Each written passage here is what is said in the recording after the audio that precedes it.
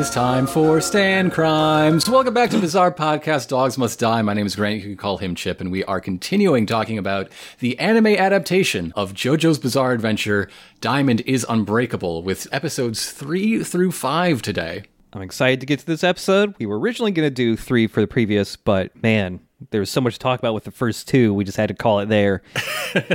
Yeah, with these 3 episodes, we're starting off with the Nijimura Brothers Part 1.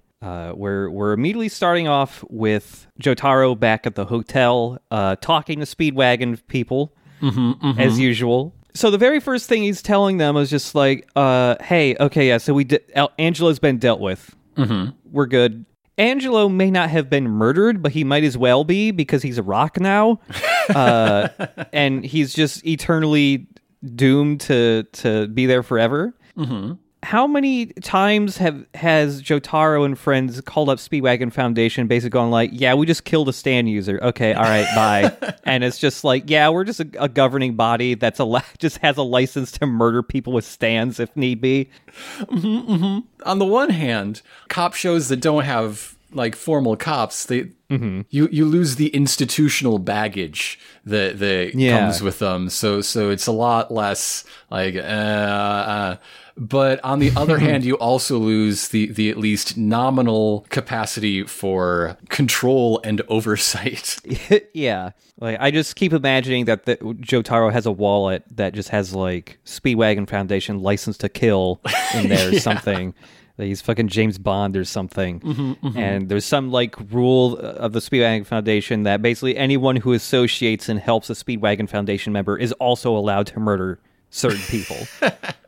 And that just smooths it out. There's way less paperwork. Joseph hated that. So yeah, he's reporting in and asking for like his next case, basically. Yeah. But then we flash back to some post-rock stuff that that didn't come up in the previous episode. The Lord of the Rings Extended Edition version of events. So yeah, Jotaro, when he was on the phone right before this flashback, was saying, "Oh, I'm going to stay in Moria longer, actually, because thanks to Angelo, I've got a new lead on a different case. It's a new lead on this photo that the Speedwagon Foundation found in Egypt 10 years ago." He's just got photos for days, this guy. Oh, yeah. He's got a full photo album of people to punch real hard in Morio. So yeah, we're getting the extended cut of Angelo getting beaten up and turned into a rock. So after he's been turned into a rock, and with his stand still like trapped in that rubber glove, that dishwasher's glove, he starts giving dire warnings about a mystery man coming to kill Josuke.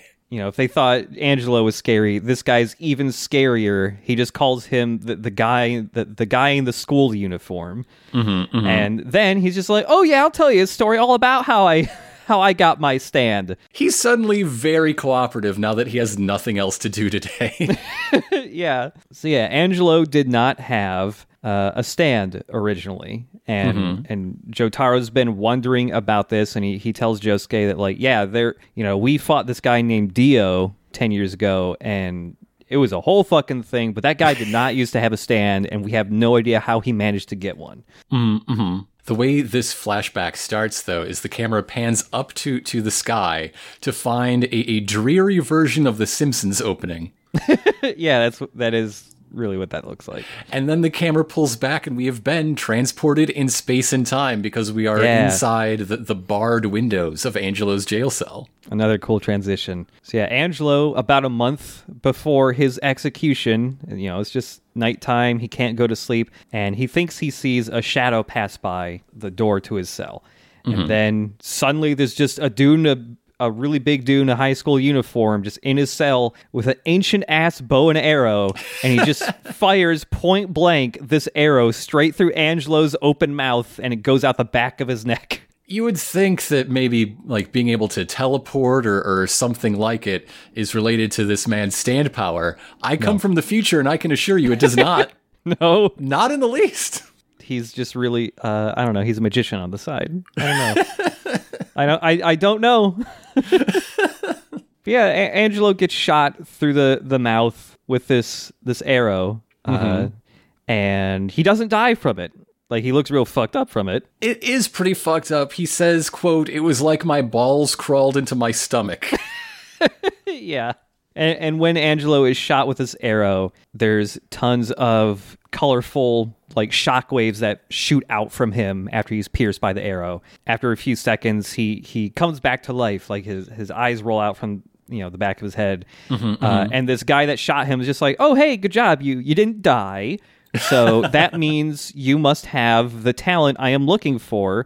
This arrow, now that I've shot you with it, has given you a new ability. It's the stand. And he even says straight to Angelo, the ability you got is what a man named Dio once called a stand. And the more wicked the criminal, the more power he holds. Yeah.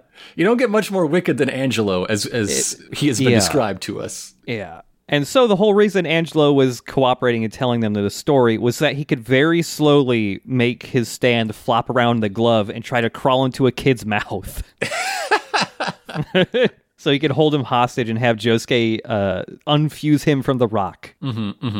Josuke's not going to do that. He'll murder somebody for a crack about his hair, but not to save a child from suffocation. Nope. Instead, he will whip out his switchblade comb that then wipes across the frame, masking a cut. There's a comb wipe. Yeah. And so, yeah, Josuke playing it cool at first. He brings out his stand to save this kid. But then Angelo, insults his hair. And so Josuke just turns around, punches the rock even more. And Angelo isn't even a guy kind of like poking out of a rock anymore. Now He is just the rock. There is a face on this rock of sorts.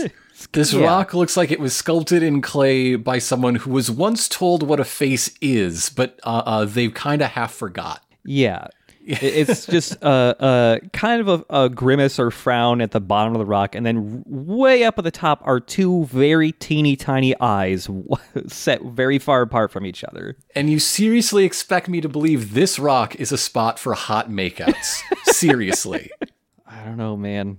Again, just for these the 2 episodes from last week, I think we've been able to establish the people of Morio are kind of fucking weird.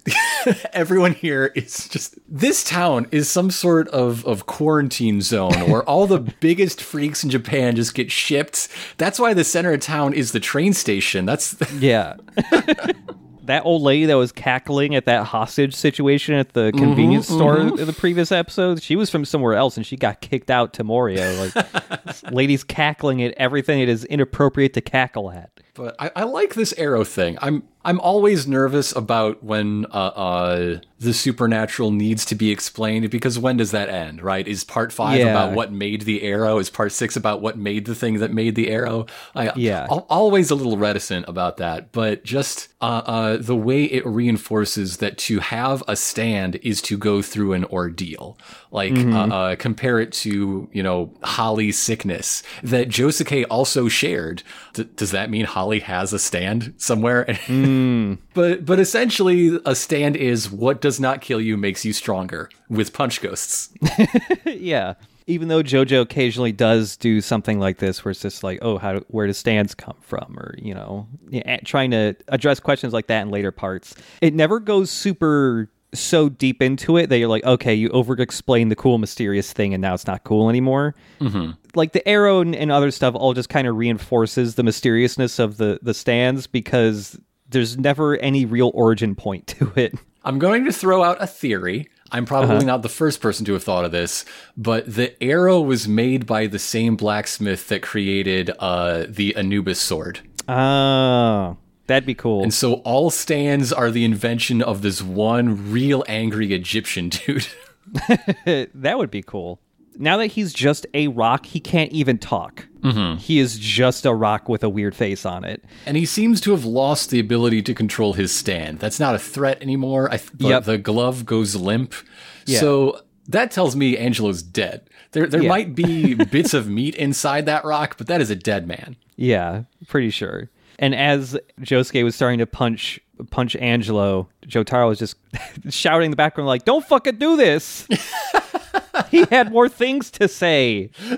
And then he's just like a little pissed off, but not super pissed off, because it's still like, well, this murder rapist is dead now, so You win some, you lose some. But yeah, he goes on to tell Josuke, like, hey, that story Angelo was telling is fucking true. Like, this Dio dude, again, we fought him a while ago, and he super sucked. No idea where he got a stand from. We got to try and, find out who this guy in the school uniform is and track him down and see if we can find this bow and arrow. So, meanwhile, Koichi is in the library, hitting the books, specifically the missing persons reports. Yes. 81 people have gone missing recently, and that, he finds, statistically unusual. Mm-hmm. Especially since it's the very beginning of the school year, so that's April. That's year to date in April. Wow, yeah. I don't think they ever say, like, what the population of Morio is. I'm really curious, because it's not, like, a shrinking, I tell you that. Yeah. Like, it's not, like, you see top down all of Morio, and it's not a very big place. 45 of them are, like, younger people. Mm-hmm, mm-hmm. It's 7 or 8 times higher than the missing persons rate in the rest of Japan. It's a lot of missing people. Mm-hmm, mm-hmm. Also, I like that no one's asked him to do this. He just wants to do detective work on his own. Yeah, he's a good boy. He's a good boy. Oh, I should mention that, like, right before we see, Koichi researching this, we do see Jotaro looking at that photo from Egypt that he mentioned earlier, and it is a photo of Inyaba in, like, a marketplace holding the bow and arrow. Yes. Yeah. It's all coming together. Oh. But yeah, Koichi's doing that research, and he's getting a little shaken up. He's also, looking over these different newspapers, and he sees an article about Josuke's grandpa being, I was going to say murdered, but basically no one knows that he was murdered by water. Yeah, Josuke shows up and is just like, hey, buddy, let's just hang out. Let's just, take a walk down this road where a murdered woman was right off the side of the road just yesterday. Yeah. So they walk by Angelo Rock and they wave to it and say, yo, Angelo, as they go by. I guess starting the town tradition that the narrator told us about. Mm-hmm. Yo Angelo is a JoJo meme that's been around for a long time, but there are JoJo memes out there that are just memes for people who are annoyed that people go, oh, is this a JoJo reference? And so they're just like mockingly imitating what JoJo fans sound like, they think, and one of them is just constantly saying Yo Angelo over and over again, and that's the only context I've ever seen that in. It is just people being bitter about JoJo fans being excited about JoJo. I've never seen it in any other context, so... But as they walk by Angelo Rock toward Josuke's house, where does Koichi live? I don't know. We'll probably find out soon. So they're walking down the sidewalk, and suddenly there are eyes in the pavement. Pavement eyes! Ah! Oh. Now, the first time you watch this episode and you see eyes in the pavement, you think, oh, somebody's stand is a sidewalk or something, or it moves through concrete. No, this is just to show that, ooh, somebody's watching them right now. It's something like JoJo. If you see eyeballs manifest in a sidewalk, you think, oh, that's probably actually happening. But not this time. So just before we reach the Higashikata home, there is a creepy abandoned mansion, and Koichi's pretty sure he saw somebody in one of those windows up there, sort of Boo Radley style, hiding away.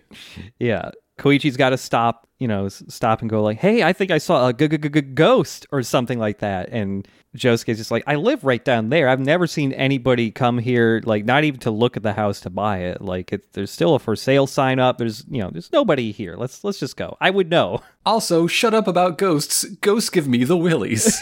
Yeah. So this house has like a brick fence around it, like a steel gate right in the front walk. Yeah, kind of thick, heavy steel doors. The hingy kind, not the slidey kind. Yeah, and one of the doors is ajar just a little bit, and so Koichi is just, he's really curious and he wants to peek into the yard a little bit. So he just sticks his head in between the little crack between the two doors here. And as he does that, he notices there's a foot just barely poking out inside the yard. Mm-hmm. And as he's about to, like, say to Josuke, like, hey, there's somebody here, that foot picks up off the ground and then just kicks the door. So now the two gates are just, like, crushing Koichi's neck. He's getting choked in a gate, and then we cut away. The end. See you soon, because there's more important stuff. All hands on deck. DEFCON fucking 5. Jotaro is about to meet his... Jotaro's about to meet Grandpa's mistress. Oh God, oh God, it's happening.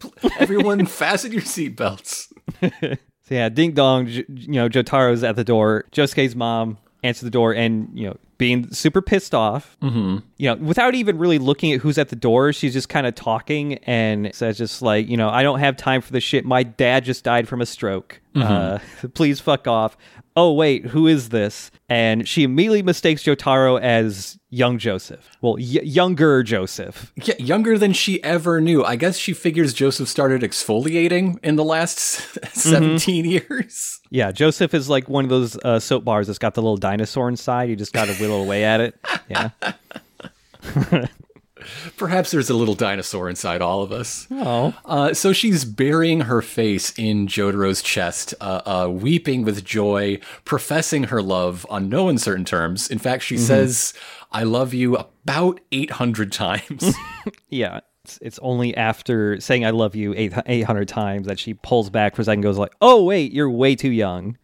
Well, it's more like he says, hey, lady, look at me. I'm way too young. And then she agrees. Yeah. And then she kind of checks him out. I don't know. You think she's trying to collect the set? Does Holly swing? Like, what are her odds? What are, come on. I don't know. But yeah, there's a point where, she realizes, okay, this isn't Joseph. Jotaro's introducing himself as, Joseph's grandson. And she just kind of mentally checks out for a second. Like her eyes are just half lidded. And she's just kind of staring into space, not registering anything that's happening. Yeah, Jotaro's here to talk to Josuke. But, Josuke's not here right now. So he's just like, okay, I'm just going to come back in the evening when Josuke's actually here. And as he's getting into the car, he stops and tells her, Joseph is getting really old now. I know he still cares about you. If he could, he would be here right now, but I'm here in his stead. And then he drives off. Okay, there hasn't been much of him, but I already like Part 4 Jotaro so much more than Part 3 Jotaro. Yeah. Just because I think him as like a grown, globe-trotting stand protector is a way more interesting setup than the self-conscious teen who learns to smile. Yes. That was fun, but this is way cooler. Yeah, I like Part 4 Jotaro a lot. I think Part 4 does a really good job of still making it like, okay, this feels like Part 3 Jotaro, but just grown up a little bit more. He still feels like he's the same guy. He's just changed a little bit. Yeah, he's just really good in Part 4. And I think I prefer his look in Part 4 compared to 3 as well. I like the white jacket. So he's driving away to... I don't know, swing back in 2 hours or so. I don't know his schedule. But as he thinks to himself about all he's learned about the chance that this arrow that Enya had is the reason the world exists. Whoa. You can tell Jotaro's like concerned. I wouldn't say straight up worried, but concerned that the arrow might be floating around Morio. And, every second that passes by could be more dangerous stand users getting created. And as he drives down the road, he makes a right and ends up driving in the opposite direction of where Josuke and Koichi are, about to get into a fight because we are now seeing the guy who has kicked the gate closed on Koichi's neck. And this guy, about the same age as Josuke, also a teenager in high school, and his school uniform is dope. It's got medallions on it that are... It's double-breasted, essentially. Yeah. So sort of the opposite of Josuke's chest. His very tightly closed instead of wide open. And yeah, he has on his collar a yen symbol and a dollar sign. Yeah, and he's got another dollar sign on his chest, and his sleeves say billion. It's cool. And from the neck up, he has hair very similar to Josuke, but smaller, right? Yeah. It's the same sort of pattern on top, but it's closer to the skull instead of the big overhanging pompadour, but with the same hair trail antenna in the back corners of the nape of his neck. Yeah, and this guy's also got scars, I guess, on his face. He's got two, like, kind of darker lines that start from his forehead and go all the way down to his chin. They kind of crisscross. They're kind of like, it's kind of like an X drawn across his face. Well, no, because they don't cross. They just bow in toward each other and then bow away. It's like looking at the seams on a baseball, essentially. Yeah. This guy is now still putting pressure on the door on Koichi's neck. He's just pointing at Josuke and taunting him. And insisting that they, don't trespass on this property because his dad bought the place. Yeah. And as this is happening, there's another person up on like the third floor of this house. They've knocked the arrow and they pulled it back and they fire it. And it is clearly the flashback man that we've only seen in shadows, both in the flashback and now. But that's him. That's the guy. Yep. And he fires the arrow and it shoots it directly into Koichi's neck. And Koichi just passes the fuck out because he's got an arrow in his neck and he's little. It's very bad. No one wants the arrow. This arrow is as long as Koichi is tall. Like the guy in the ground, he lets go of the door and Koichi just collapses to the ground, just twitching, eyes rolled up in the back of his head as this arrow is just sticking out of his neck. His eyes have turned completely blank. Yeah. Just white orbs staring out of his skull. Josuke is worried that Koichi has an arrow in his neck, but you'll see this throughout the entire show. Josuke shows less concern when people are hurt than anyone else because he knows he can just touch them and they'll be fine. Like, Josuke only ever gets really worried if he thinks they're going to die before he can reach them. Yeah. He shows incredible emotional concern over people who are hurt, but very little, like... His ticking clock runs at a different speed to anybody else's. Yes, yeah. That's what it is. And so Josuke just goes to take a couple steps forward so he can heal Koichi, and this guy steps in front of Koichi to stop Josuke from doing that. This guy's name is Okuyasu. Okuyasu Nijimura of the titular Nijimura brothers. Yeah. And his stand is called The Hand. He's got the hand stand named for the band. A band stand called The Hand. The band is a group that went on their own solo after being the backing band for Bob Dylan, and before that for Ronnie Hawkins. Okay. The Hand also shares some design similarities with Okuyasu. He's also got the yen and dollar symbols on him. They look like little badges he's wearing on his pecs or something. He's another one of those mostly a dude stands, but festooned in ways a dude would not be. Yeah.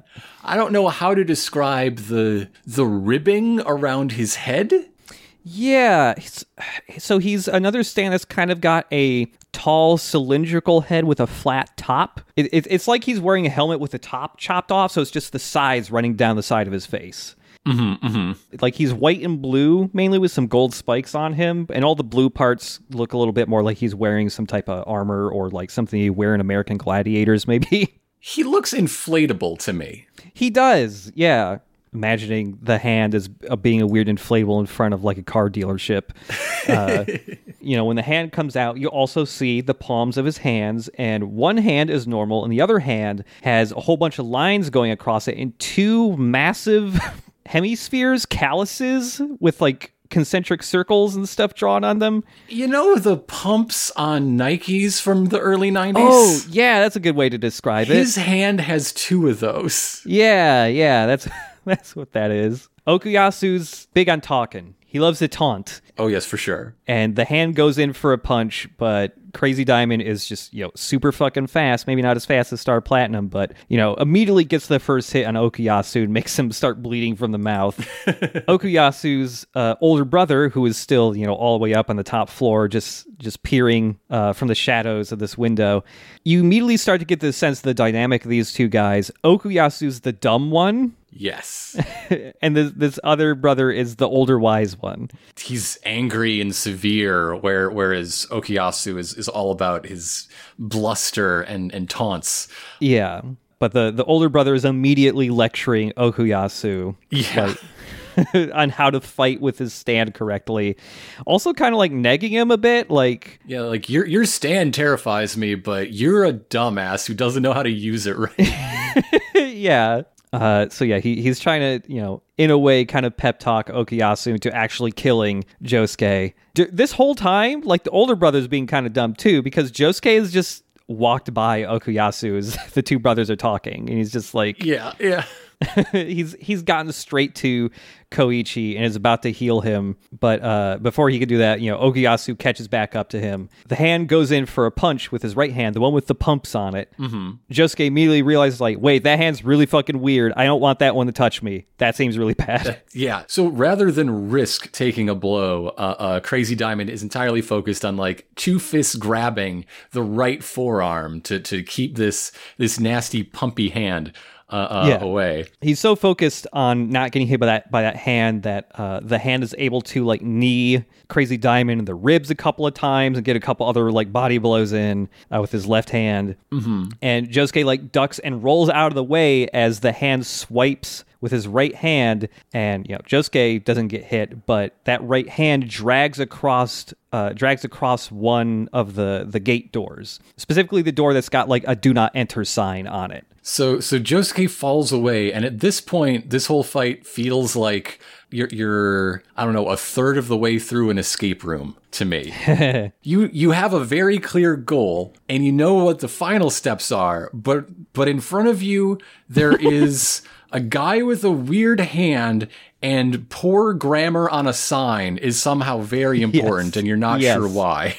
Yeah, Josuke's noticing, the sign on the door that got hit by the hand doesn't read correctly anymore. There's, like, a whole character of the sign just missing, but the door looks fine. It's not like the door got chopped in half or something. But you can also see now that, like, the doors are, like, shut now, but the doors aren't touching. There's a gap between them now. Turns out, like, Josuke puts it together, the hand, whatever its right hand touches, it erases, and then the gap closes. Yes. It's like if you delete the middle of a word and then hit backspace, so there's no space left between the start and the end of the word.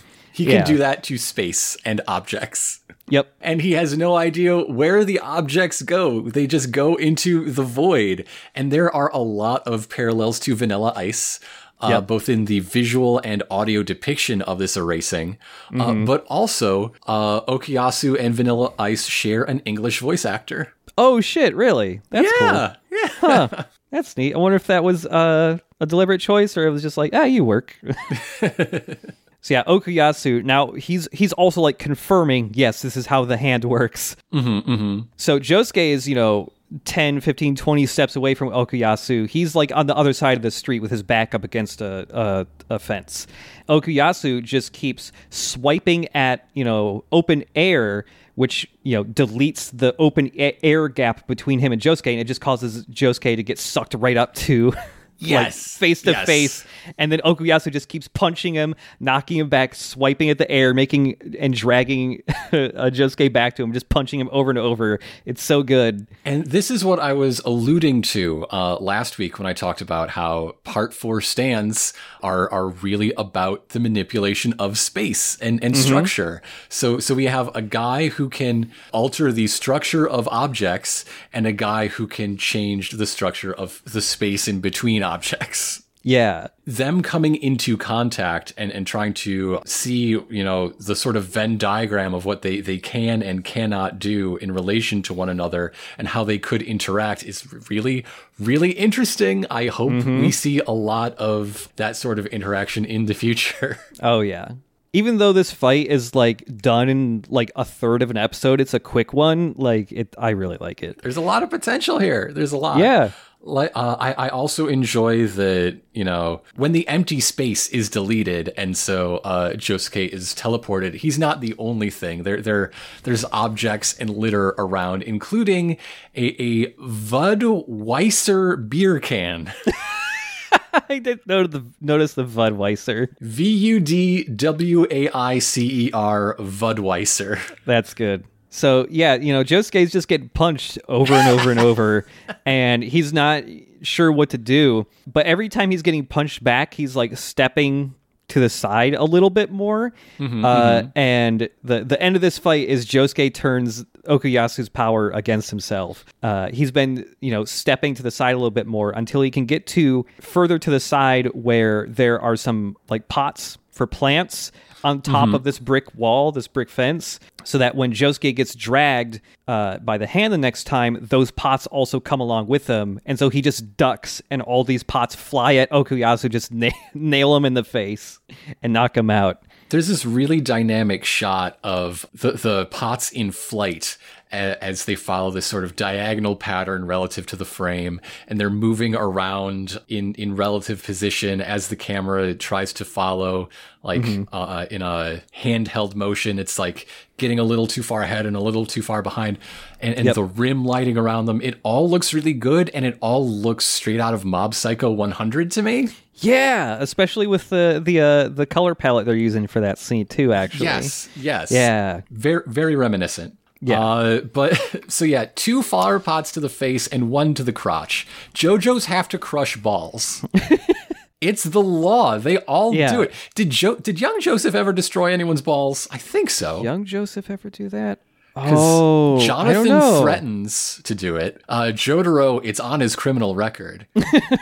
Yeah. So at least 3 out of 4, maybe the whole set. I honestly can't remember. I don't explicitly remember young Joseph doing it, but he must have done it off camera at some point. Young Joseph likes to fight dirty. He absolutely went for some dude's balls at some point. Okuyasu with the whole like shaving the gap between us to get you open for punching. I thought, hey, he's not so dumb. Why is everybody calling him dumb? But yeah, you got to realize if your power is manipulating space, it requires spatial awareness. Maybe he is that dumb. Yep. And then Josuke says the wildest shit I've ever heard in my life. Yeah, I was waiting for your reaction to this part. Quote, I guess I better draw out his nap with some gentle asphyxiation. Excuse me? Yeah. Excuse me? He's not knocked out enough. I gotta choke this dude out. Yeah, he gets down, he starts to just barely squeeze on Okuyasu's neck until he realizes, oh shit, Koichi's body is just getting dragged into the spooky mansion. Oh right, my goal. I forgot. What? When Josuke gets pissed off, I don't know, man. There's 2 boys in this boy, and they need to communicate better. They gotta... Yeah. So yeah, he runs into the mansion to see that Koichi's been dragged in there by the older brother, who we finally see like out of shadow for the first time. He's got a blonde flat top. His school uniform is also sort of double-breasted in the way his brother's is, although his says trillions down the sleeve. Oh man, gotta one up your younger brother. Gotta 1,000 up your brother. This guy grabs the arrow still sticking out of Koichi's neck and rips it out because it's just like, yo, there's only one of these. Like, I need this back. The end of this episode is kind of cutting between Josuke confronting the older Nijimura brother and also cutting back to Jotaro driving in his car talking to himself about how like desperate he is to find this arrow and destroy it before more stand users are created. He's living his Columbo dreams, Detective Jotaro. And he gives his new mission statement, essentially, whereas Josuke has decided to join the fight to protect the town of Morio for some reason. Visit a better town, dude. But Jotaro's mission is to end stand proliferation. Yeah. He has dedicated himself to getting rid of this arrow before someone who is worse than Dio gets a stand, or a stand that is more dangerous than the world gets awakened. And that's a pretty fun escalation, I think, from part 3. Like, we don't have any, like, huge central villain aside from this Nijimura guy right now. But I do like, just like the threat of, man, there could be even more fucked up stands. I don't want that. I would love to see in the future, I mean, while I'm making requests, those 2 goals, they're very complementary right now. They're one and the same in the moment. What if they are not? What if they become, what if there's a situation where they are opposed goals? I'd very much like to see that. Yeah. So this leads us to the Nijimura brothers part 2. Starting off the spooky mansion again. An argument over the arrow. Yeah. Like, hey, don't take that arrow out. He'll bleed out. And as they're arguing inside, Okuyasu is starting to wake up already. The potted plants did not knock him out for very long. And he overhears his older brother calling him a blockhead and talking about his failings. Yeah. The older brother is, he brings up a metaphor for why he needs to rip the arrow out of Koichi's throat, which is when you're done listening to his CD, don't you take it out of the player and put it back in its case? Everything belongs in its proper place, and this arrow's proper place is not your friend's neck. I have to go mount it on the wall in the attic, because that's where it belongs. Yep. So he rips it out of Koichi's throat, and Josuke starts dashing forward to either beat him up or save Koichi. As he's doing that, Okuyasu jumps in and says, like, hey, bro, I'm not done yet. I can continue this fight. Well, there's two things that happen in this quick moment. One, the older brother asks, like, hey, why are you coming in here? And Josuke essentially does a wordier repeat of Jotaro's line about, well, I got to get closer to kick your ass. Yeah, right. I forgot about that part. There's a direct callback. And two, there are some weird glittering flashes in the darkness, like camera bulbs going off in the Olympic 100 meters or something. Yeah, like high up, like from the ceiling in the shadows. Yeah, Josuke, as he's running forward, sees this and he goes, oh, fuck. And he dodges out of the way, and all these glittering lights fire something off. And because Josuke's dodged out of the way, these projectiles or whatever nail Okuyasu in the face, and he gets dozens of like perfectly aligned in a grid wounds all the way up like one half of his face and on his fucking eyeball. Yeah, it's bad. It's very bad. So that's when the OP for this episode kicks off. Congratulations. Woo! Let's have a party. Okuyasu's dying. Whoops. All right. All right. So then back in the action, the older brother refers to this attack of currently unknown nature to be the result of his stand, Worse Company. Yeah. Stand is named Worse Company. It's originally, of course, Bad Company, but that's not allowed. So what's the best choice? Worse Company. That's an enlightened choice. And I feel like, okay, so Bad Company, of course, there's the band and their self-titled album, whose first single was also called Bad Company. So take your pick there at the music reference. But like, there's a game called Bad Company. Yeah. I think there's a movie called Bad Company. I'm pretty sure you can just say Bad Company. You can just say Bad Company. They wanted to make a dumb joke. That's what I think. I think so as well. Because bad and worse will fit in the same lip flap too, so it's not bad either. Like. So yeah, Bad Company, the song, often covered, often quoted, including in the beginning of the novel The Gunslinger. Oh, okay. But, I mean, yeah, between Bad Company, the band, Crazy Diamond, like, part 4 is right back to blues rock. Yeah. We had a lot of R&B, a lot of contemporary stuff in part 3. Part 4, going to our 70s roots. Mm-hmm. Okuyasu is just bleeding profusely from the face now. He falls to the ground. And his caring, loving brother offers a string of I told you so's. Yeah. He's just like done with his stupid brother's shit. And it almost makes me think the weird lines in Okuyasu's face were given to him by his brother at some point. Like, if he's just this cavalier with, shooting his own brother in the face with whatever he's shooting. The older brother's name, you finally hear it now, by the way, is Keicho. Yes. Josuke is very confused by the weird pattern of wounds on Okuyasu's face. It looks like a digital representation of a natural phenomenon. Yeah. Especially in a moment because Josuke pulls the humidifier trick, but without the humidifier, right? He punches down the wall, grabs his new friend, and dives out, seals up the wall behind them before another volley from Bad Company lays another. And so now, because it's in a wall, you can see the pattern much more clearly. Mm-hmm. Like, it reminds me of the ASCII diagrams of Petri dish growth in the Andromeda strain. Yeah, that's what that looks like. It reminded me so much of something. I could not put together what it was. Yeah. So, yeah, it's all very square, very even, ... But, like, there's no clear pattern to the outline. Yeah. So now that Josuke and Okuyasu are back outside, Josuke's trying to interrogate Okuyasu, like, hey, what is your brother's stand? You gotta tell me. Okuyasu is refusing to tell Josuke, and he's like, I'll fucking heal all your wounds if you tell me. And he still won't, so just like, well, okay, whatever, I'll heal you anyways, because I'm a cool guy. Yeah. So he offers this ultimatum, and then when Okuyasu says no, the hand of Crazy Diamond first comes down as a deadly karate chop. Yeah. And then stops at the last instant, like, fooled you. You're all better now. Patched you up real nice. Yeah. But in this cut to outside, there's another transition that I really liked where the camera is inside with the older brother all alone. And then you see Josuke's hands rise up in the foreground. And then the background fades along with it to Josuke outside the wall. And then the establishing shot overhead showing the two of them lying in the grass. Yeah, it's good.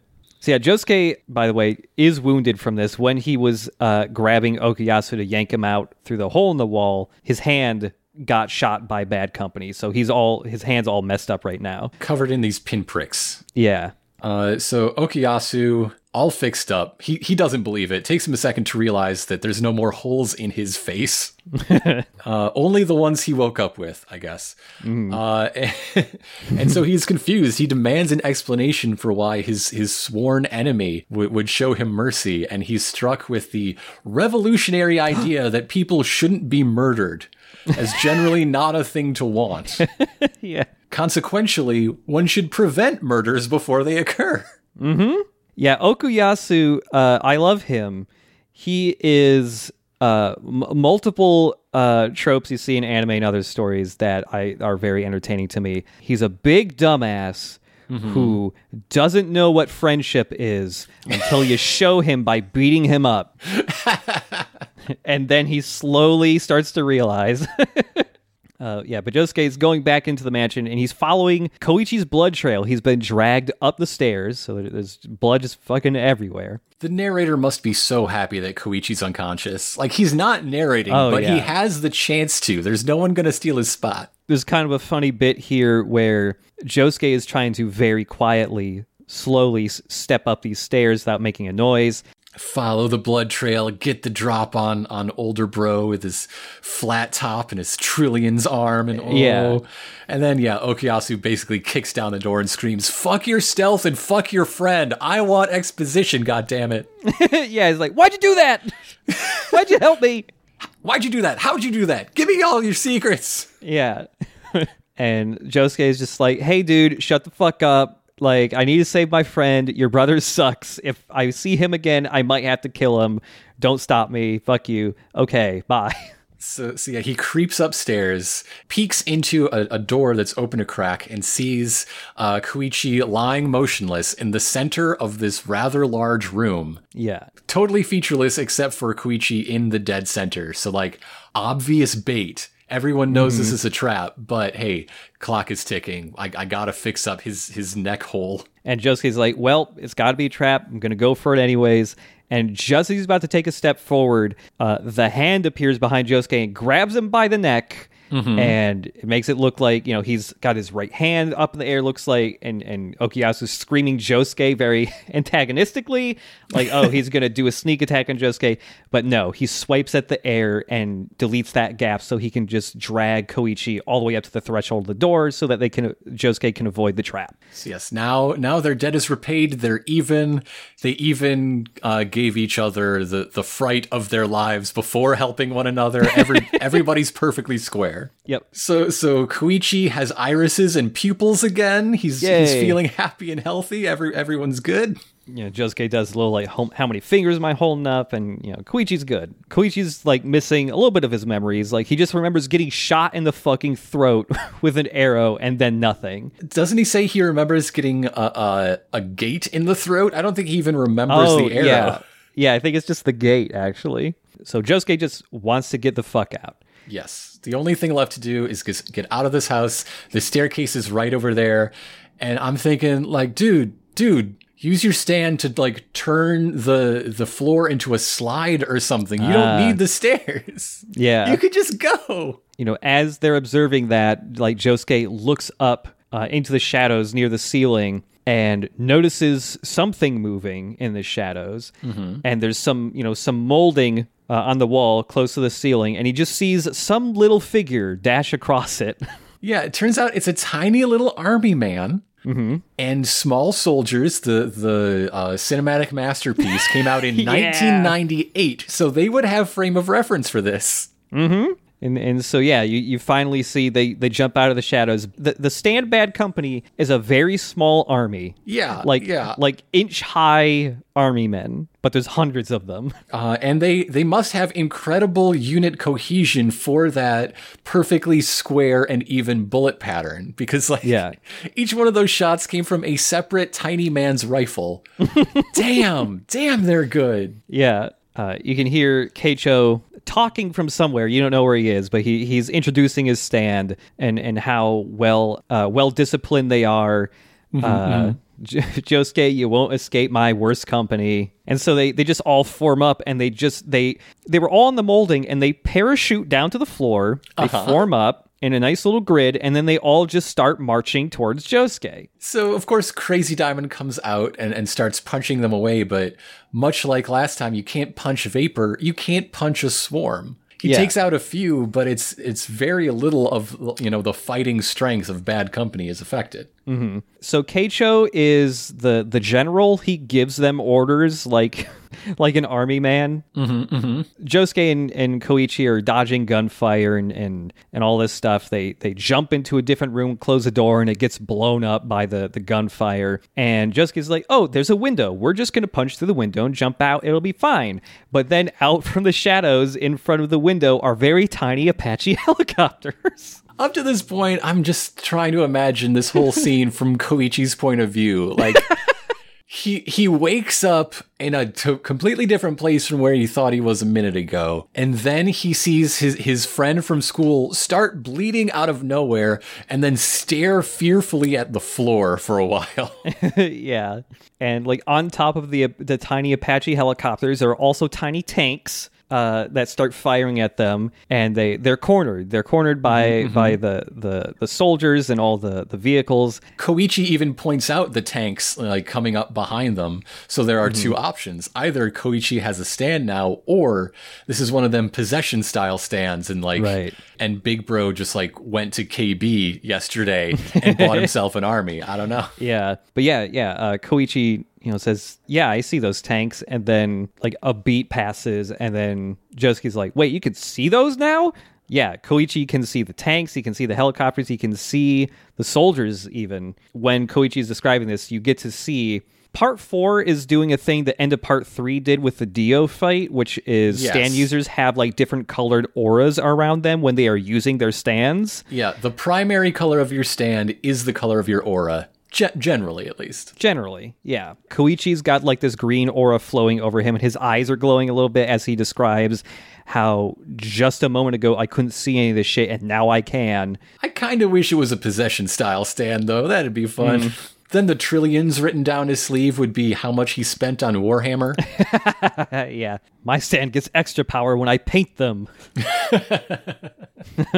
They are cornered by Bad Company, and Keicho walks into the room now, overhearing Koichi describe how he can see Bad Company now. And he's just like, oh, good. You might have a stand now. You should absolutely show me your stand and see if it's the power I'm looking for. Because he's been making stand users for a reason. He won't say it yet, but like he's been doing this methodically, purposefully. As he is talking about this, Josuke uses Crazy Diamond to rip out two nails that are sticking out of the wall behind him, so he can just pitch them like real fast at Keicho's face. But it's just intercepted by Bad Company's gunfire. Like Keicho essentially has a shield around him because no projectiles can reach him. Right.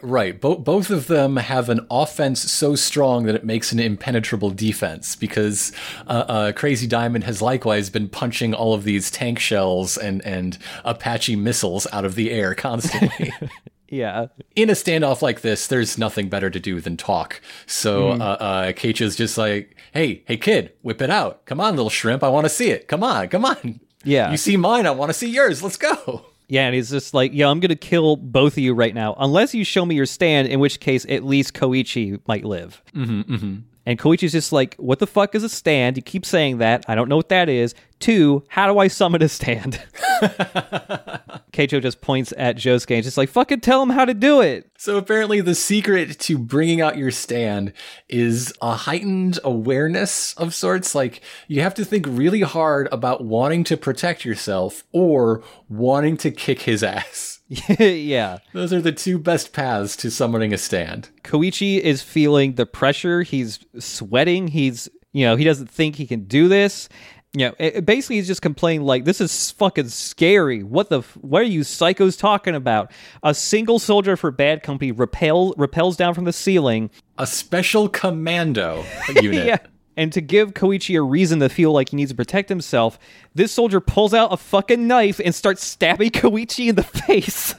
Tiny little stabs. It works. Don't argue with results. It works. Yeah. Out of him comes this wispy green egg. Koichi also has an egg baby. He is Kakuin's secret son. Yay!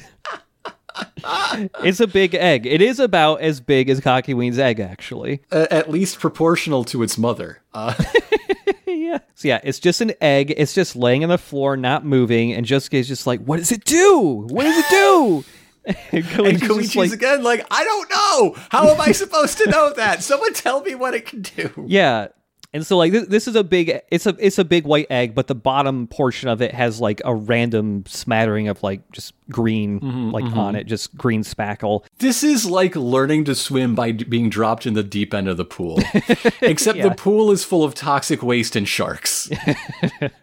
So yeah, Josuke and Koichi are just looking at this egg just sitting on the floor motionless, and it isn't doing shit. But on the opposite side of the egg, the side that Keicho is looking at, he notices the egg starts to crack just a little bit, and he's just like, oh shit, this might be a cool stand. That's all I want to know. And then he just like orders Bad Company to just start killing Josuke. It's time for Koichi to learn to defend himself with a stand, and once again, he doesn't know how. So yeah.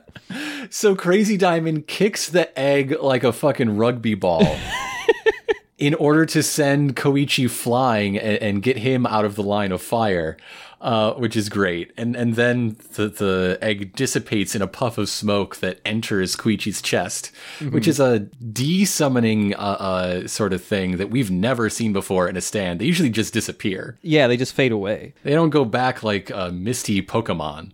Not Misty's Pokemon, but Pokemon which are Misty. I mean, right. So yeah, now Koichi and Josuke are separated, and Bad Company is focusing just on Josuke. So the team divided. Mr. Trillions is looming large, and the big men are going to do some tough talk about how all of their plans are coming together. And oh boy, just you wait, mister. I'm going to get you real good.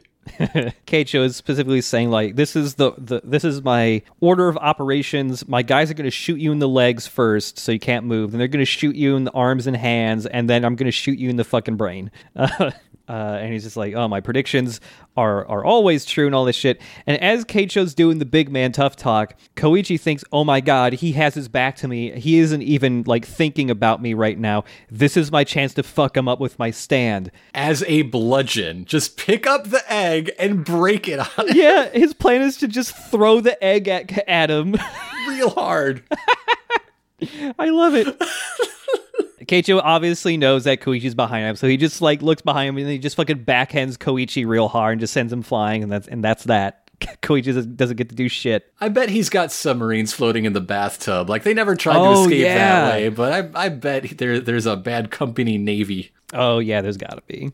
Keicho and Josuke begin their fight. They're firing tons of gunfire going right for Josuke, but Crazy Diamond could just punch every single bullet out. So, and as Josuke describes it, he's like Moses parting the Red Sea of bullets. But eventually that opens him up to a flanking maneuver, and he's entirely surrounded. Bad Company has him as if it's the ring and he's the bullseye in a target, right? Yeah, he steps on some tiny landmines. He does. And so there you go. There's step one of the plan, taking out his legs. And he sits down, sort of like legs crossed serenely. Big Bro looks at him like, whatever you think you're planning, it's too late. I have you now. And all of Bad Company many fires at once, and he's just encased in a dome of arms fire, which is represented by like yellow streaks with balls on the end. Yeah. And this strikes me as very Jim Steranko, honestly. A lot of like cool 70s Marvel art would look like this. Yeah, I remember this guy's art style, yeah. And yeah, just as all those are, as he's basically encased in all this gunfire and missile fire, it freezes in place, and Josuke's like, aha, now I enact my plan. Because when he was getting shot at earlier, he punched a bunch of rockets that were shooting at him. Mm-hmm. They got destroyed, they snapped in half, and he activates Crazy Diamond's power to, reform objects, and all those missiles that he punched that were in pieces reform into missiles that shoot back at Keicho and blow him the fuck up. This is not how I was expecting this fight to go. Yeah. I was expecting him to fall through the floor, reshape the floor, fall through it, and Bad Company destroys itself in circular friendly fire. That would be cool too. Yeah, and he was like up on the second floor or whatever, so yeah, he could punch through the floor. Yeah. That would have been cool too. But instead, Keicho is wrecked by his own missiles that got directed to him and hit him faster than all of the bullets already in the air hit Josuke.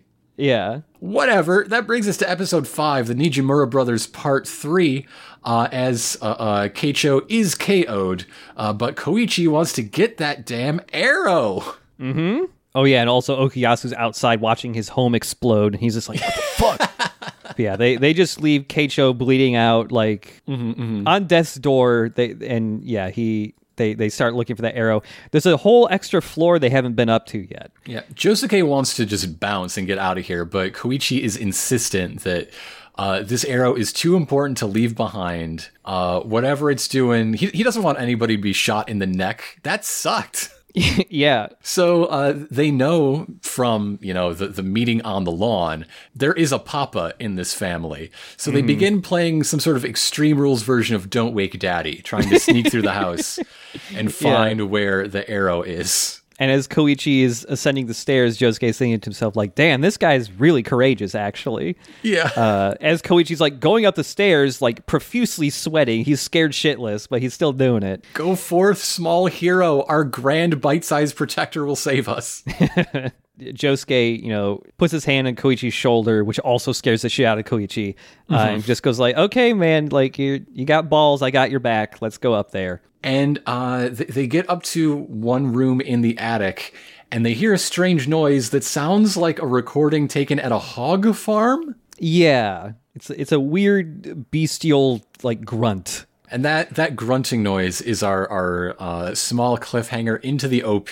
Back in the present, they've climbed through what I was sure was going to be a booby trap. On the stairs ahead of them, there was this shaft of light hitting the stairs very ominously. And now they're just above it. So I guess that was misdirection on my part. No issue. Okay. Yeah. And they peek into this door, the door that has the sound emanating from it, and see the bow and arrow hanging on the wall. And the sound continues to come out. Sound that's like they're filming the Austin Powers toilet scene inside. We're just a few months from The Spy Who Shagged Me hitting theaters, baby. Oh my God, you're right. That's when Koichi works up his nerve to go inside, and he gets grabbed by a ghoulie. Yep. A big, weird, chunky, green, clawed hand with, like, boils all over it, I guess? Lumps upon lumps upon lumps. Lumpy. Seeing this big, lumpy, green hand, they also hear the sound of, like, chains dragging. Whatever's in there is chained up. Mm-hmm. And Koichi starts to get dragged into the room by his ankle by this thing. So Crazy Diamond pops out and punches this arm and just completely severs the hand from the arm. Gross green goop spurts everywhere. Josuke insists he did not intend to punch this hand off, but it's okay. He's getting better. It grows right back. Yeah, this weird lumpy green guy like skitters across the room. He's chained by the neck. He's a weird green swamp thing, kinda. Wearing a red t-shirt and shorts. And the back of the t-shirt has 3 classic glass bottles of Coca-Cola for some reason. Yes, yeah. And there's stars on his outfit. Very, like, yellow on red, like Steven Universe stars. Yeah. both Josuke and Koichi are just like stunned, like, what the fuck is this thing? And they just sit there. And Keicho comes upstairs and is like, oh, I see you've met Dad. Yeah. As his dad like skitters over to where his severed hand was and grabs it, skitters to the other corner room and just starts like chewing on it. Just starts eating his own hand. This started as a stand fight and became a Goosebumps book somewhere along the way. Yeah. And so, yeah, Keicho is walking in, and he walks right over to the bow and arrow hung up on the wall and says, like, my dad needs this. I will not let you have this bow and arrow.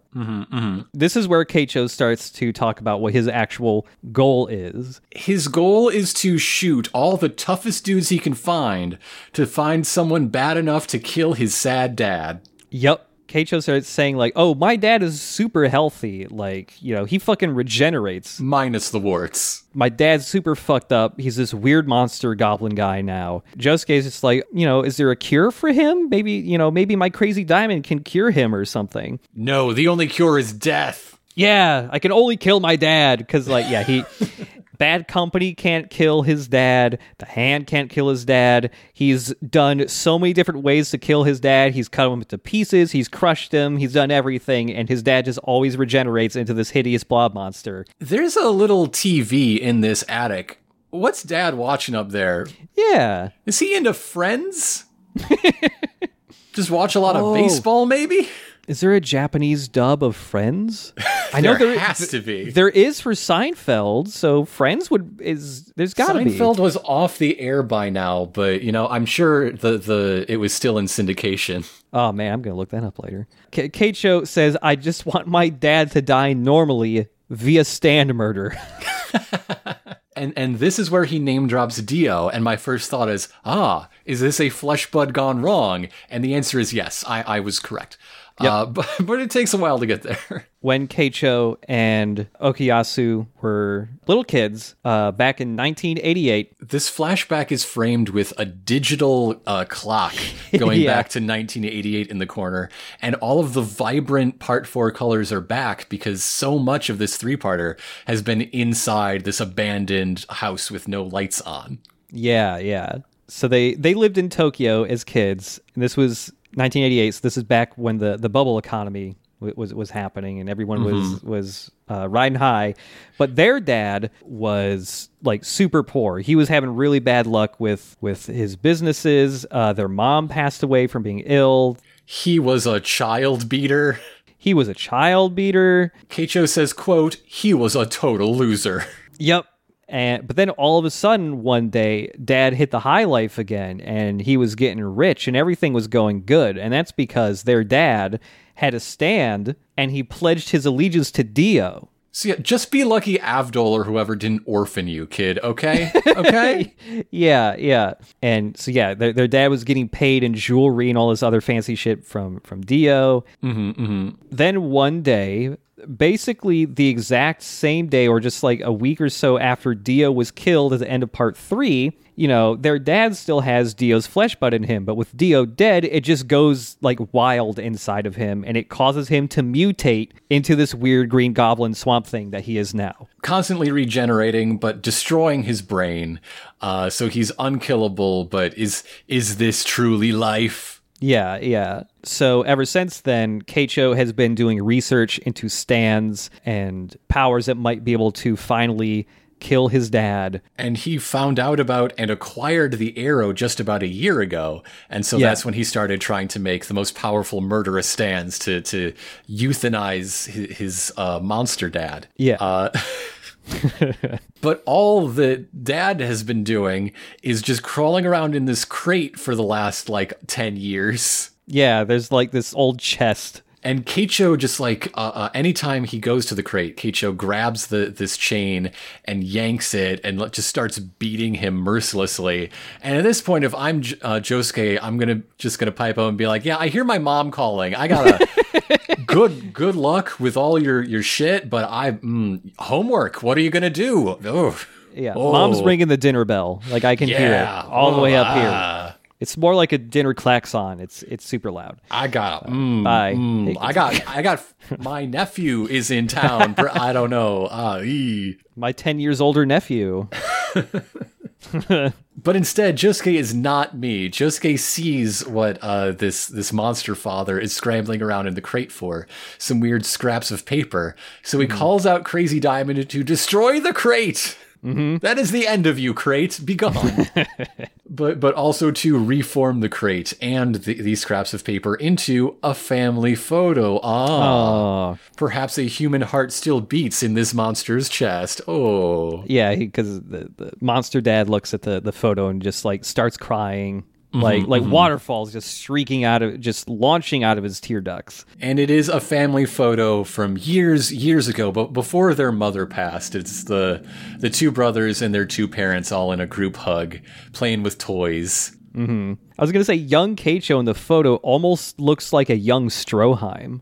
Yeah. He's got the same kind of hair. He's got the Guile hair. And young Okuyasu doesn't have his face lines. So yeah, they must have come sometime from something. He wasn't born with them. And as all of this is happening, Okuyasu is right outside this room, just like silently crying himself. Even if we had done the first 3 episodes, we wouldn't have had a chance to talk about this. So I'm glad we have a chance to now.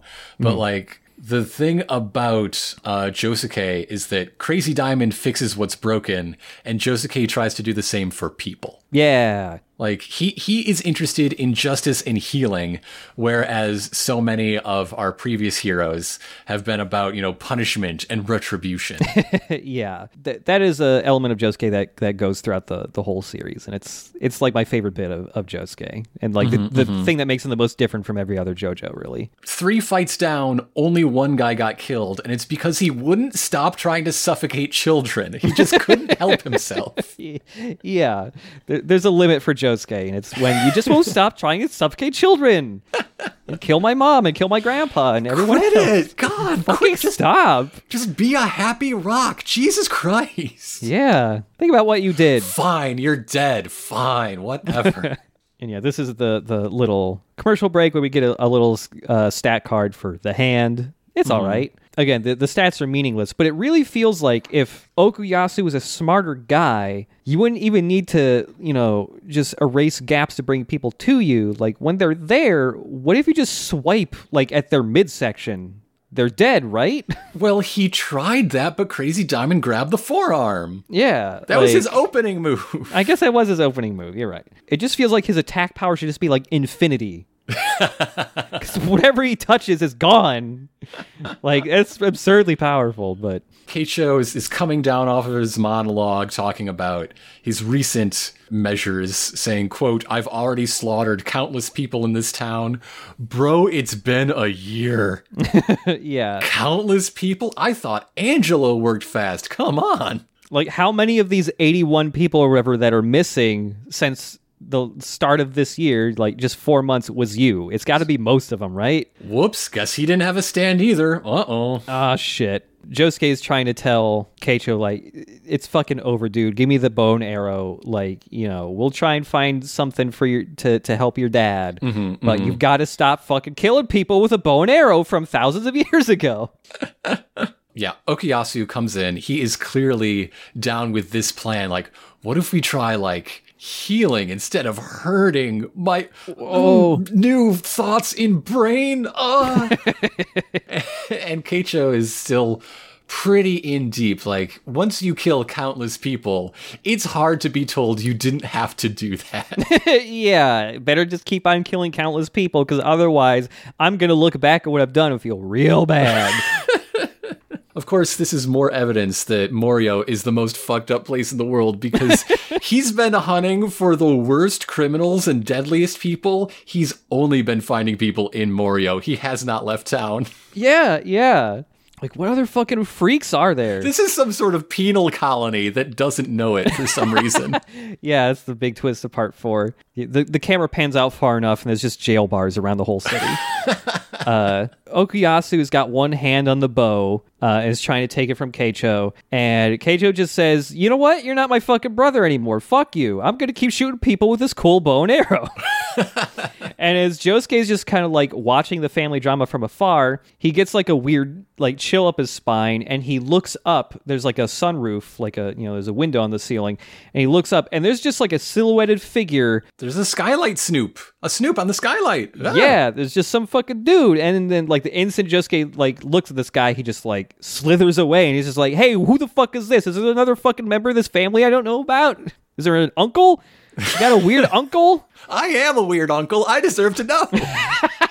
God, yeah, Josuke is a weird uncle, huh? They all reassure him that no, it's just the three of us. I don't know what you thought you saw. And then an outlet starts crackling. A power outlet. The Revenge of Bastet. And a weird electric bird chicken man shoots out of it. I do not like this electric chicken. I find his face displeasurable. He kind of looks like he has the top half of the egg he hatched out of as a hat. I was going to say the, skull plate of a Pachycephalosaurus. That too, yeah. So this weird electric chicken man who kind of looks like... The character design of this guy, the Stand, looks like it's borrowing some design elements from Dragon Ball Z. He looks kind of sort of related to, Frieza in some way. I don't know. But he's got a weird beak mouth, and he shoots out of this outlet, and he drives his fist clean through Keicho's back and out through his stomach. I was going to say original design Gyro Gear Loose, but he had some hard times. Real rough years. And so now that Keicho has an electric bird arm through him, he is getting electrified by this. He tries to pull out Bad Company to fight back, but he just gets even more electrocuted. The Stand who introduces himself as Chili Pepper, Red Hot Chili Pepper in the original. Yeah. There goes that whole blues rock resurgence in the naming. We're back to very, very contemporary for the time this was written. So Chili Pepper starts to pull back into the electrical outlet, and Keicho starts to get turned into electricity itself, and he starts getting pulled into the outlet along with Chili Pepper. And his last words are just berating his brother. Yeah. For a dude that's all about his family, he seems to not like them very much. Did he murder his mother when he was 6? Oh God, maybe. Although we should mention right as Chili Pepper is emerging from the outlet, Okuyasu was closest, and Keicho goes, "Oh shit," and he says get your head out of your ass, and he punches Okuyasu out of the way, saving him. Keicho gets dragged into the power outlet as electricity. Josuke does a cool ass jump to punch through the window on the ceiling and the sunroof. And we see Keicho has been roasted alive on the wires. He is no more. So now it's just Okuyasu and Dad in this big old lonely house together. Yep. After Okuyasu has seen his fucking fried crispy brother draped over power lines, he talks about man, my brother really fucking sucked. But in his last moments, he did try to save me, right? He did one good thing, right? Just trying to look for comfort in that. And Josuke agrees, lets him have that comfort and, do as he did, not what he said. Because, boy, what a rude fella. We leave this scene with one last, grunting wheeze moan from Papa Nijimura that I swear sounds like the word Pocky. Like he was asking for a treat. Yeah, that's kind of what it sounds like. Yeah. I was trying to figure out what he was saying there, too. Oh, I guess I should mention that another thing that happened when Keicho was being dragged to the outlet, this stand user, Red Hot Chili Pepper, his stand was given to him by being shot by the arrow. Yes. And he said, "You know what, Keicho? I want the bow and arrow. Fuck you. I'm taking it." So the bow and arrow is still in play and is now missing. Yeah. It is wherever this unknown stand user is. Yeah. If there's a mystery, we got to get to our wandering detective. That's right. It's time for a Jotaro scene back at the hotel. And he gets crank called. "Do not do that. People have died for less." What are you thinking? So, yeah, whoever the stand user of Red Hot Chili Pepper is, they've just straight up called Jotaro and said, hey, you should just leave Morio. I've got the bow and arrow, and, I've already killed Keicho Nijimura. I can kill you too, I can kill Josuke and all these other people, but if you just leave, I won't do any of that shit. And so he uses his Columbo skills and just lets the dude talk as much as he wants, and pieces together some clues, like the fact that this anonymous stand user mentions his exams coming up. Yes. Yeah. And Jotaro is just like, oh, so you're a student. And this guy just goes like, no. What? I don't. What? And then the phone explodes. Yeah, and then the phone blows up. So yeah, whoever is the new kind of mystery villain here also seems like he's a bit of a dummy, maybe. Now Jotaro's just gotta like yell down the hall, "Hey, room service! It happened again. Can I get a wireless one this time, maybe?" And yeah, like the very end of Jotaro's scene here is the phone has exploded. It's split in half. It's smoking. It's it's charred to a crisp. And he just grabs some tea and sits down and just starts drinking. If you want to make him feel feelings, you have to make him journey halfway across the world. That's the rules. Yeah. That is the base requirement. You have to kill multiple of his friends and threaten his grandpa, and then you'll get a little bit of something out of him, maybe. But that's not quite the end. It is the next day. Josuke is getting ready for school. He's running a little behind because he's a teenage boy. And then there's a knock on the door, and who is there but his neighbor, his next door neighbor, Okuyasu. Yep. You get a very brief shot that looks like that maybe a couple extra days had passed because Keicho had been buried. There's like a headstone for him and stuff. That's right. That's right. So enough time has passed that Okuyasu is back to his old cheery self. He's still living in the haunted mansion with his goblin dad. Mm-hmm. And he's just like, hey, it's time to go to school. Come on, buddy. I'm your friend now. See, Jojo, the problem with making so many friends is then they're all your friends. Yeah. This is the first time Okuyasu has had a friend. He doesn't really understand distance yet. And yeah, he is very overenthusiastic and maybe not clingy, but annoying almost. Josuke was still getting ready for school, and so Josuke's mom sees Okuyasu and is like, "Oh, are you a new friend? Come on in and have some tea or coffee or whatever." While Josuke gets ready, and then Okuyasu goes, "Hey, your mom's hot," and then he walks in. Everyone agrees. Everybody knows. Which reminds me, this is what I meant to say last podcast. Man, it is a shame that Kakyoin isn't alive for this, because he would have loved Josuke's mom. It seems the whole world loves Josuke's mom. Yeah, the continued tradition of all JoJos having to have a really hot mom. Poor Jonathan. His mom was too hot to live. Yep. So yeah, Okuyasu walks in, and Josuke just kind of puts his back up against the door and just slinks down to the ground, and that's the end of the episode. That is it. That brings us to the end of today's agenda. The second titled 3-parter in JoJo's Bizarre Adventure anime. Yeah. I mean, not quite as climactic as Dio's World, I would say. I think it's kind of interesting that part 4 starts off very soon with a big long 3-parter. Excuse me. Compared to other parts, it gets into the meat of things very quickly. Usually setting up the plot takes 2 episodes or something, and this one took 5. Yeah. To get there. But yeah, what do you think of these 3 episodes? You were talking last week about wanting to get more of Koichi, demonstrating his character through action. And when he's not unconscious in this 3-parter, that's exactly what it is. Yeah. Koichi is the real driving force between a lot of the action, except for the middle bits when there's an arrow in his neck. Yeah. So, how part 3, Polnareff was a really big focus just because it seems like Araki really liked Polnareff.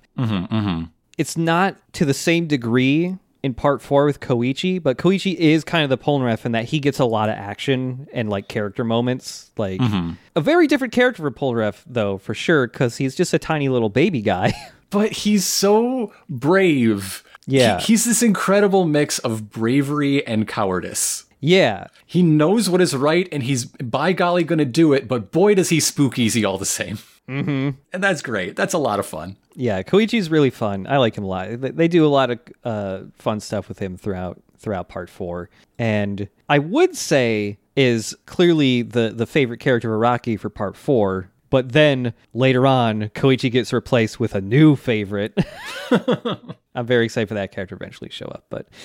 Yeah, Koichi's great. Now we've got Okuyasu being introduced as a new friend of Josuke, and we've been seeing the OP the whole time. Okuyasu has been there as one of the main friends. Yeah. I'm excited for him to meet Koichi and like talk and stuff, because they are two very different kinds of sidekick, very different styles of friendship with Josuke. And I want to know what their dynamic is, fill out the triangle. Mm-hmm. I feel like of the three of them, Koichi's the only one that could be friends with Jotaro. Yes. The only one he would accept. Yeah. And of course, we've also got the extra fun little bit with Koichi of seeing like what the fuck his stand is, because it's just an egg. Mm-hmm. There's something about Koichi and his egg stand that really makes it feel like it's a Digimon. I mean, yeah, just being an egg. You don't know what you're going to get. Yeah. Yeah, all the egg stuff with Koichi, egg stuff is pretty good too. Mm-hmm, mm-hmm. We've kind of gone from like one mystery of Angelo to the mystery of the arrow to like almost restarting the mystery of the arrow again, because we got to see it and now it's gone again. Right. Now we see the full shape, at least the next full shape of the part. Yeah. The arrow is our goal, and it's going to hot potato from dangerous person to dangerous person until something gets done about it. Right. Yeah, I'm really excited for basically every episode. There isn't really too much in part 4 where I'm just like, there's no real Wheel of Fortune style part to part 4 from what I remember. It's all pretty decent. I should also mention something I really like about part 4 is that whenever Jotaro's doing stuff, they bring back music from part 3 only for Jotaro. Everything else is like new stuff. Well, this new generation and their crazy music. What are kids listening to these days? These Red Hot Chili Peppers, they don't even have their clothes on when they're on stage. What is this? This is too much. Dancing around just wearing a sock on their bits. Oh my goodness. I like how part 3 is tied to part 4, where you could go into this without even seeing part 3, basically get the gist and you're fine. Yeah. And it is kind of a fun way to tie it in without it just being like, hey, Dio's back. It is more interesting to me than that. Kind of just seeing the aftermath of like what happened. There must have been even more Dio lackeys, and what happened to them? Well, they turned into weird mutants. Dio's not back, but Dio has ripples, right? It's a way to both enhance his effect on the world, but also leave him in the past. Yeah. There's other things other pieces of media I've seen where they had like a really iconic villain that they kill, and they're like, fuck, how do we keep his presence in? The thing I'm mainly thinking of is the Saw movies, where they killed Jigsaw in the third fucking movie, and they have to keep trying to think of a way to have him be in the movie still. Yes. Yes. And JoJo does a much better job at that than the Saw movies do, which is just constantly, well, here's another person who really liked Jigsaw. Let's have a flashback to a time when they hung out with Jigsaw. And it sucks. All of JoJo kind of has ripples from what Dio did in his couple of years in the 80s where he was around. And it's always cool to see like how he affected stuff in the story later on. I mean, the 80s changed everything, really. Oh, yeah. And Dio was a big part of that, honestly. The chart of like the wealth gap, and the arrow doesn't point to Reagan's election, it points to Dio being resurrected. Oh, I want to see that graph now. Yeah, that's good. The bubble economy crashing in Japan was just because of Dio's death. I mean, yeah, all of those high-powered traders that were just fueling the churn, they turned into green goblins. Not going to see that in the history books, but it happened. All those goblin people. So we will be back next week talking about episodes 6, 7, and 8. And the next one is named after Koichi, so I'm looking forward to that. More Koichi's always good, so I'm excited to see that next week. Maybe he'll hit his growth spurt by the end of the season. Oh yeah, imagine if he's as big as a JoJo by the end. He goes from being 2 feet to 7 feet. The way you talk about a 6-foot-tall teenager is very strange, considering I was one. I have been so used to being short that anyone taller than me is abnormal. But with that, we'll see you next week, folks. To be continued.